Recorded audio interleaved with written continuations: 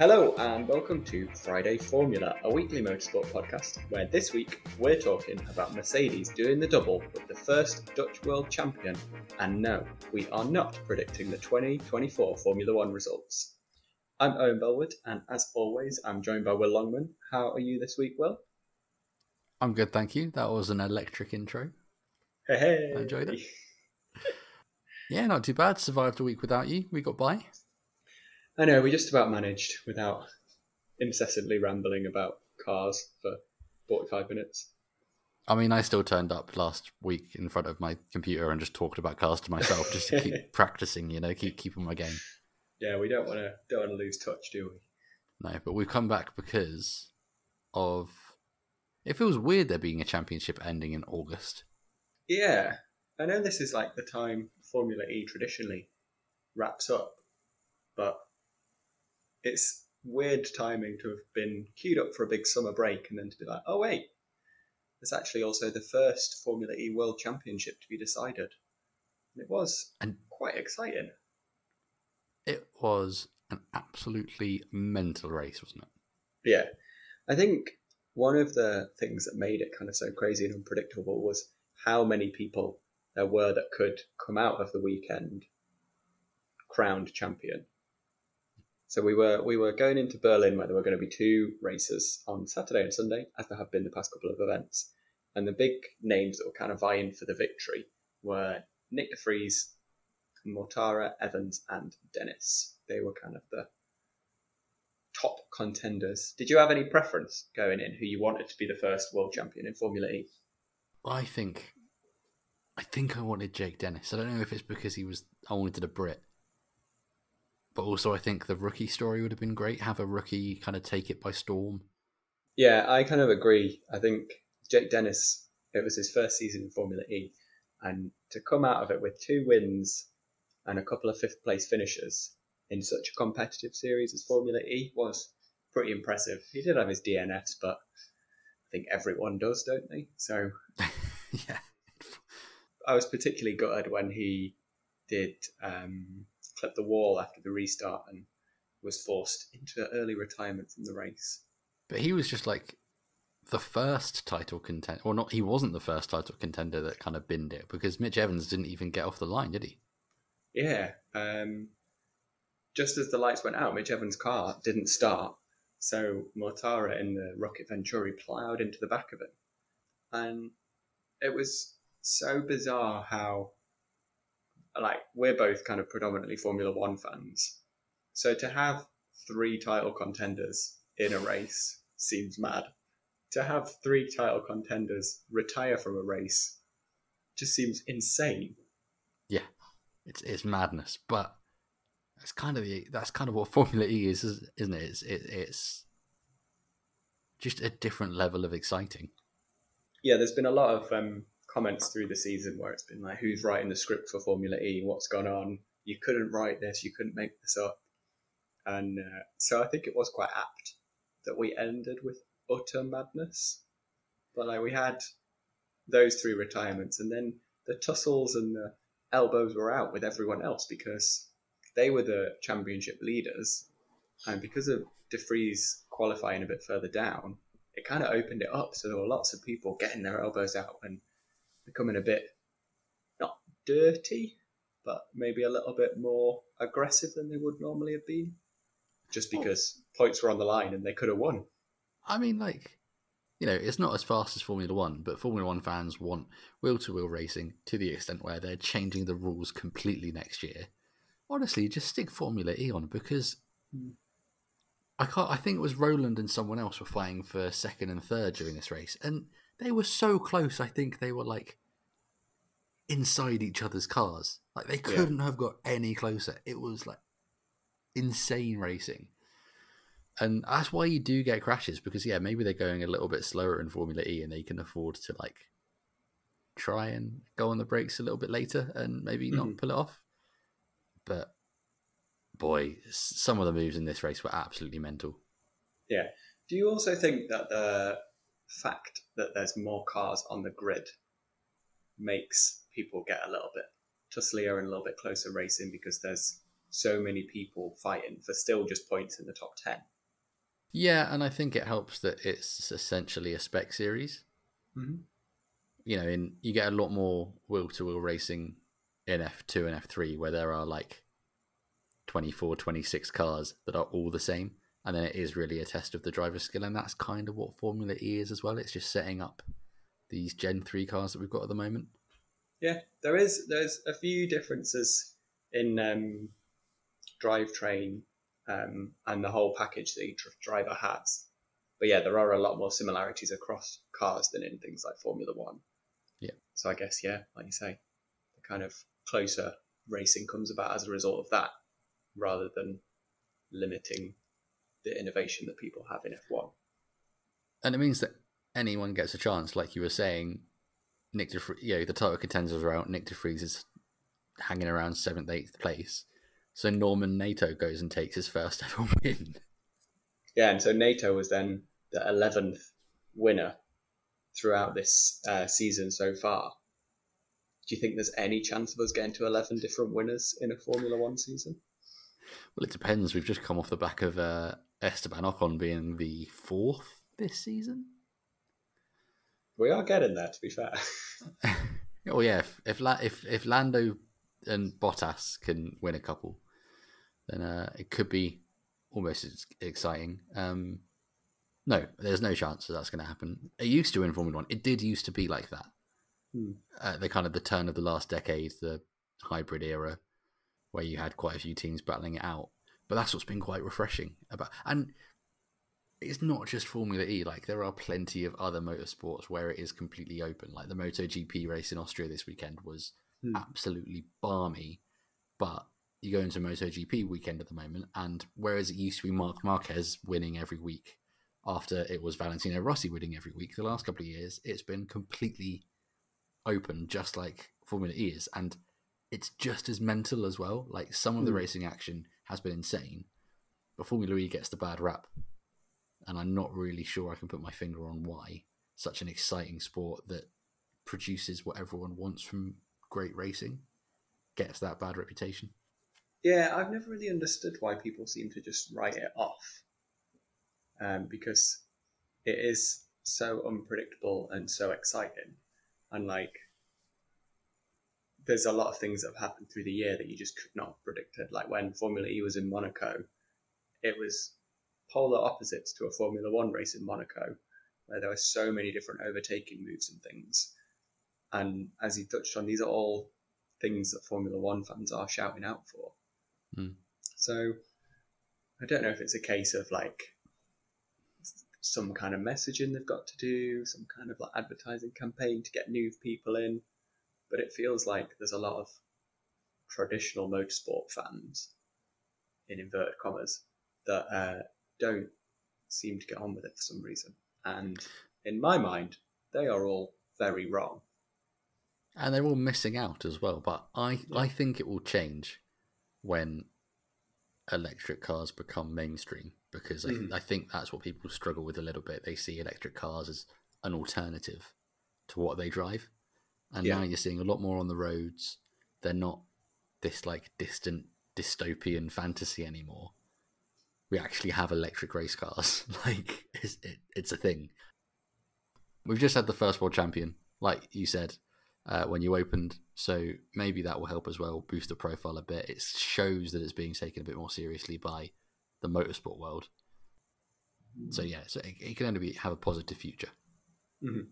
The one thing that I think might impact this positive future is that after season 7 finishes, we're going to lose Audi and BMW. And then at the end of season 8, we're also going to use Mercedes. And they're like 3 big German manufacturers that have all committed to electric vehicles in the future. And like Mercedes have said, they're pulling out so they can focus on their own electric cars.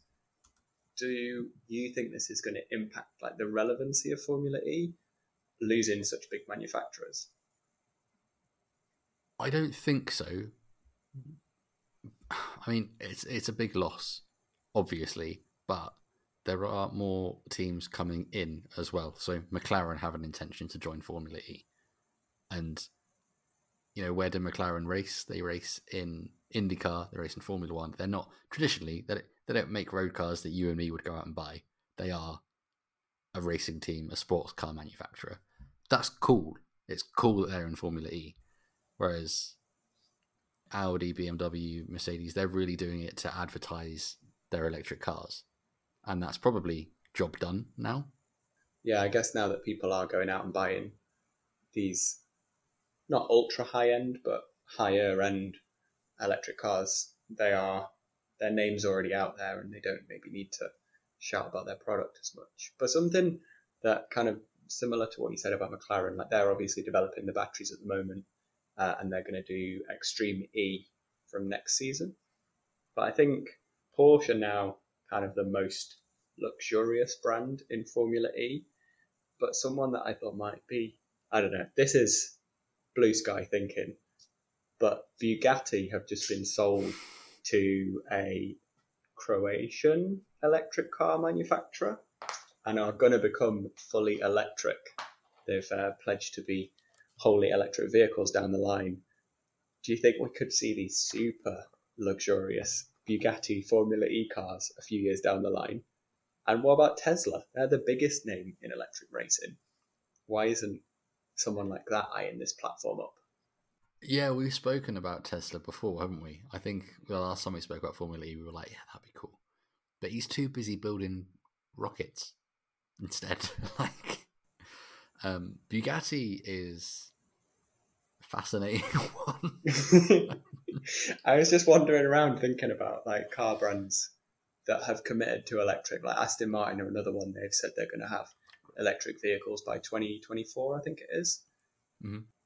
So maybe they could have a crossover, and they've also got ties with Mercedes. So who knows? Yeah, Aston Martin would be a cool one. Like maybe Alpine could make the jump over. They're in WEC at the moment, and they're going to be developing they're in the hypercar this year.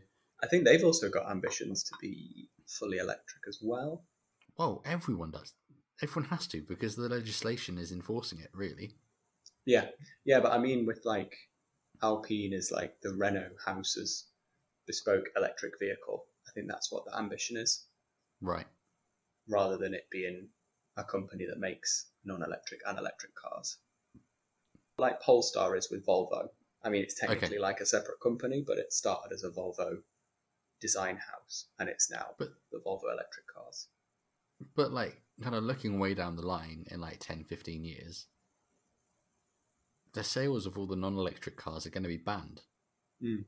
So they don't need to worry about selling their petrol cars anymore. A bit like we were saying with Audi and BMW, they kind of joined Formula E to raise awareness that they are producing these electric cars, and now they are, because you watch a TV advert for Audi and it's almost 95% going to be for their newest electric car. The same with BMW. So that's their job done. So, I mean, yeah, these luxury cars, maybe we'll start to see them come back in. Like, it could...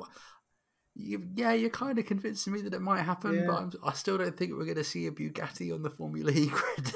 I think they've, what's the word? Kind of committed to also doing endurance racing. Because there was a concept out earlier this year that just had the most insanely enormous rear wing.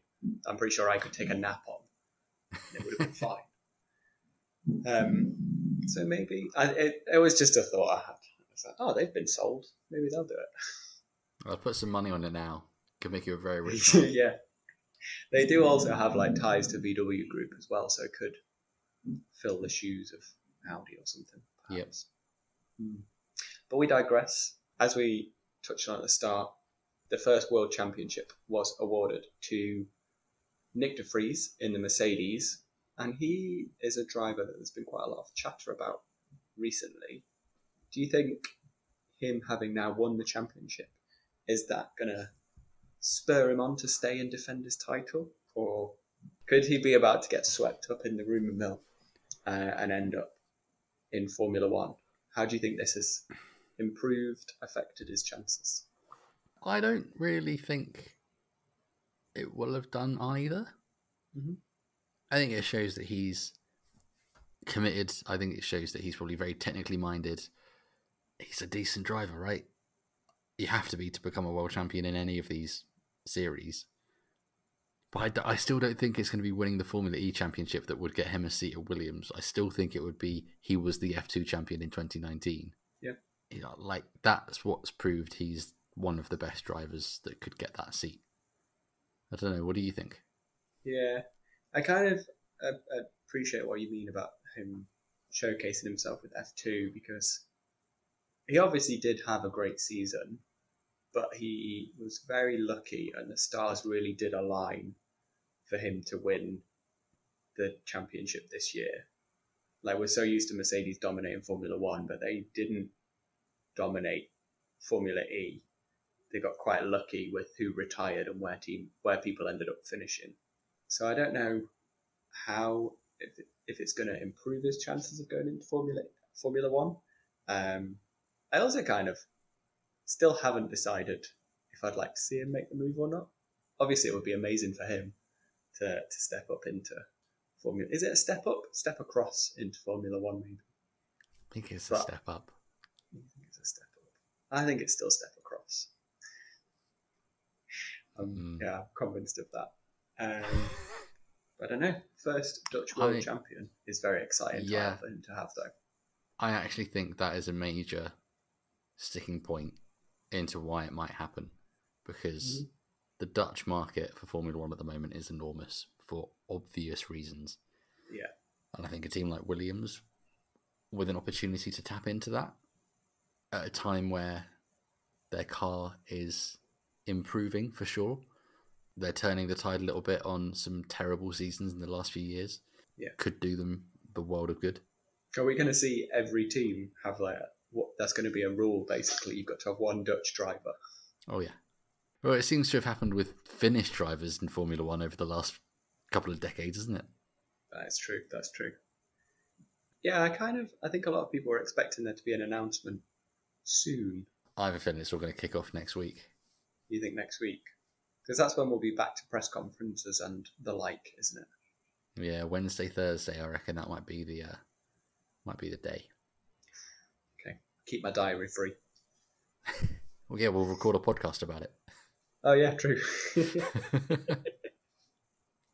So while Nick de Vries has got to decide what he's going to be up to next year, there's also kind of the, not uncertainty, but the changes in Formula E itself. We're going to be moving into the Gen 3 cars, which come with slightly different rules, I believe. I think the format is going to be tweaked slightly to kind of accommodate the new cars with the new power, because they're meant to be able to run for a bit longer, and it's going to be the return of open wheel racing.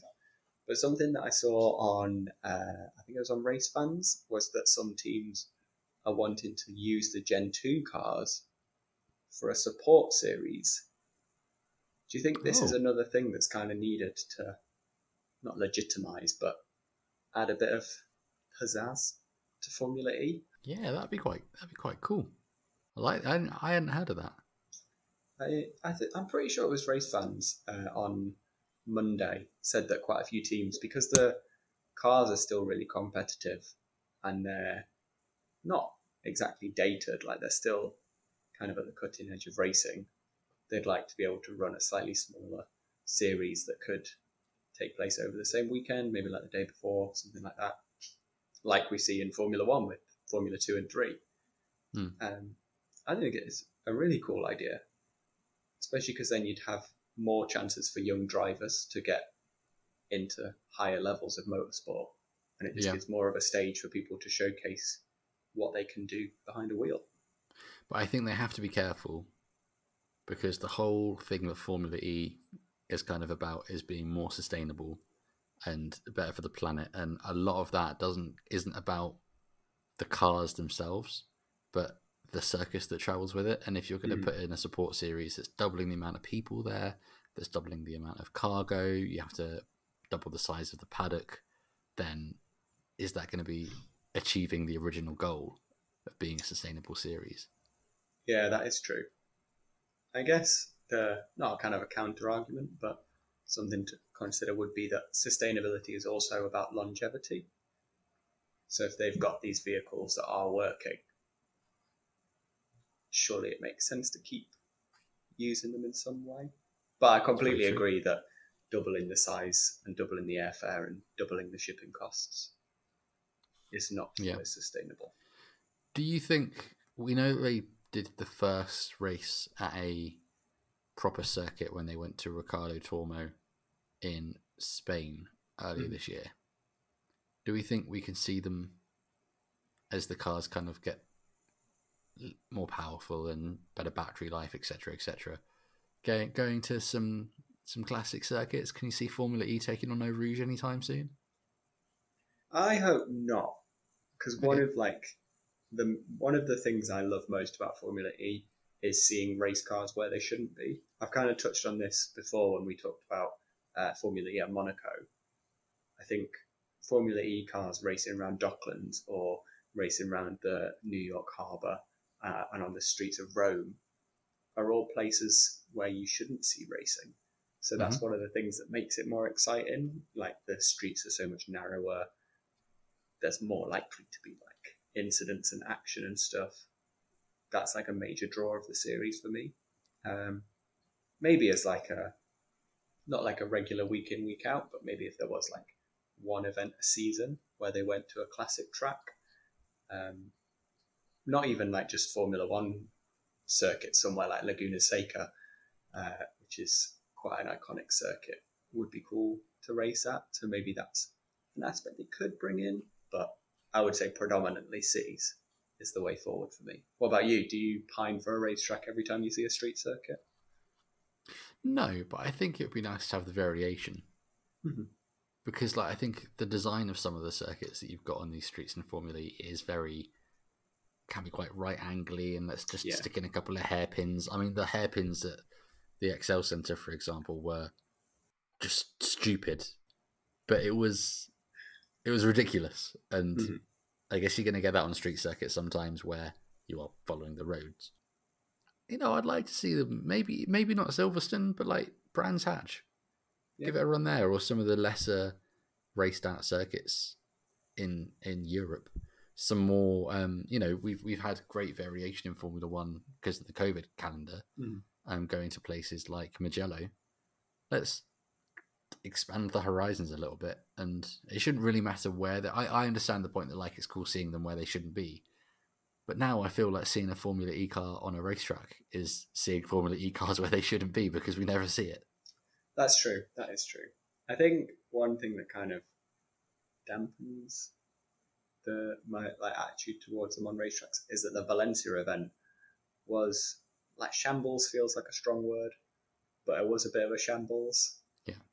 And it was kind of, I think it hit Formula E's reputation a little bit because a lot of people turned it on and saw all the cars running out of battery and just the madness on track and thought, what is this?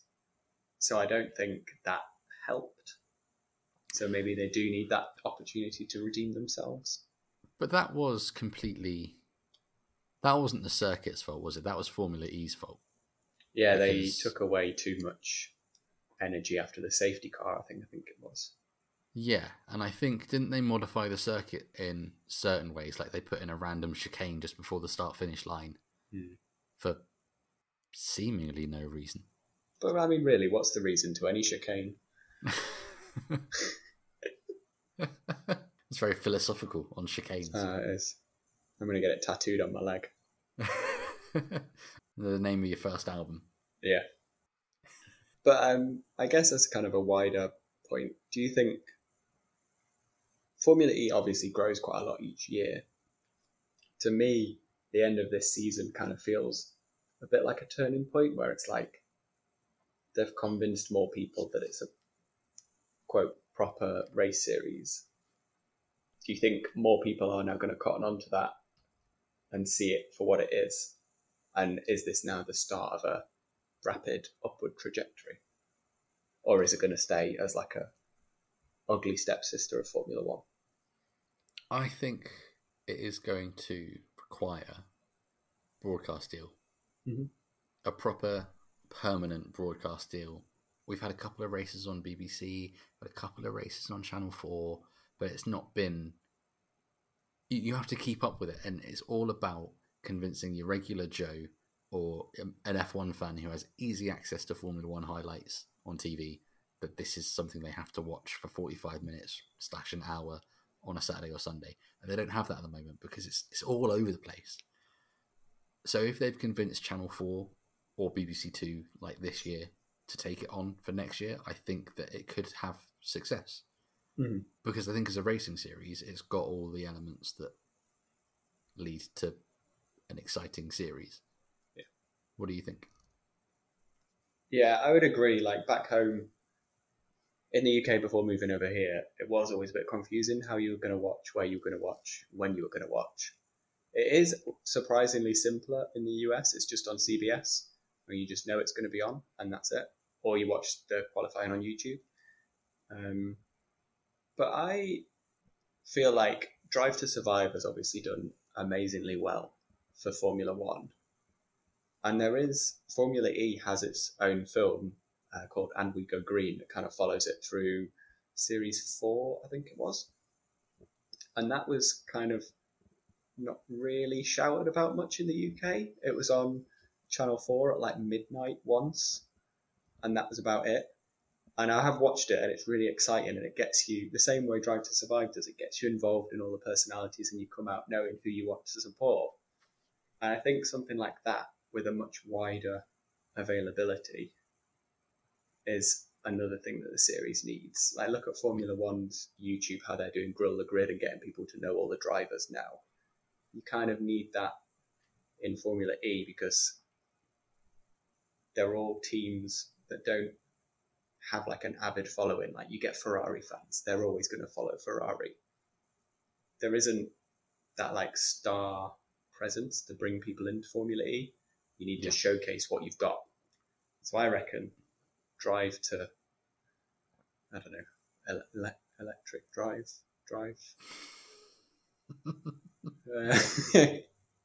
There's an electric themed series name in there somewhere. Charge to Survive. Nice. That's what it needs. Yeah, that's a good point. You don't really know much about the drivers at all, really. No. Apart from Nick de Vries is the first Dutch world champion in motorsport. Congratulations. That is what brought a lot of people into Formula One. You're completely right. Drive to Survive. It's just pretty simple, isn't it? Just do the same. Like if MotoGP want to get more fans, give the fans more access. Yeah. And it's what I think WEC could do it, and Formula E could easily do it. Yeah, I think that's what it is. It's all about letting people kind of appreciate what goes on because people can only watch it. It's not like football where you can kick a ball about and realise how hard football is. You've got to hear it from the drivers, and like after race coverage and things like that can often be quite dry. And Drive to Survive did a really good job of bringing out the characters. And there's some brilliant characters in Formula E, like Lucas di Grassi and Sam Bird. They're kind of these big personalities that really highlight what the sport's about. So you've got to give them a platform to be like, come see why I'm brilliant. So that's what I'd like to see. I agree. So that was all of our thoughts on the final of the Formula E World Championship and the whole kind of season and its future as a whole. What do you think? Are you interested in the future of Formula E? Would you like to hear us talk about more of the sport? Obviously, it's going on a break now until the end of the year, but we'd love to hear your thoughts on Formula E and your predictions for the future. Is a Bugatti team on the cards? You can let us know anything like that on Twitter. You can reach out to the show at Friday Formula or each of us individually. I'm at Owen_Bellwood and Will, you are? At Will Longman. We'd love to hear from you. That's everything from us this week. We will be back next week. You'll have another episode on Friday, wherever you get your podcasts. So to be on top of that, don't forget to subscribe. And while you're there, why not leave a review? We'd love to hear what you think. All that's left to say is thank you so much for listening. Hope you have a lovely weekend. Goodbye. Goodbye.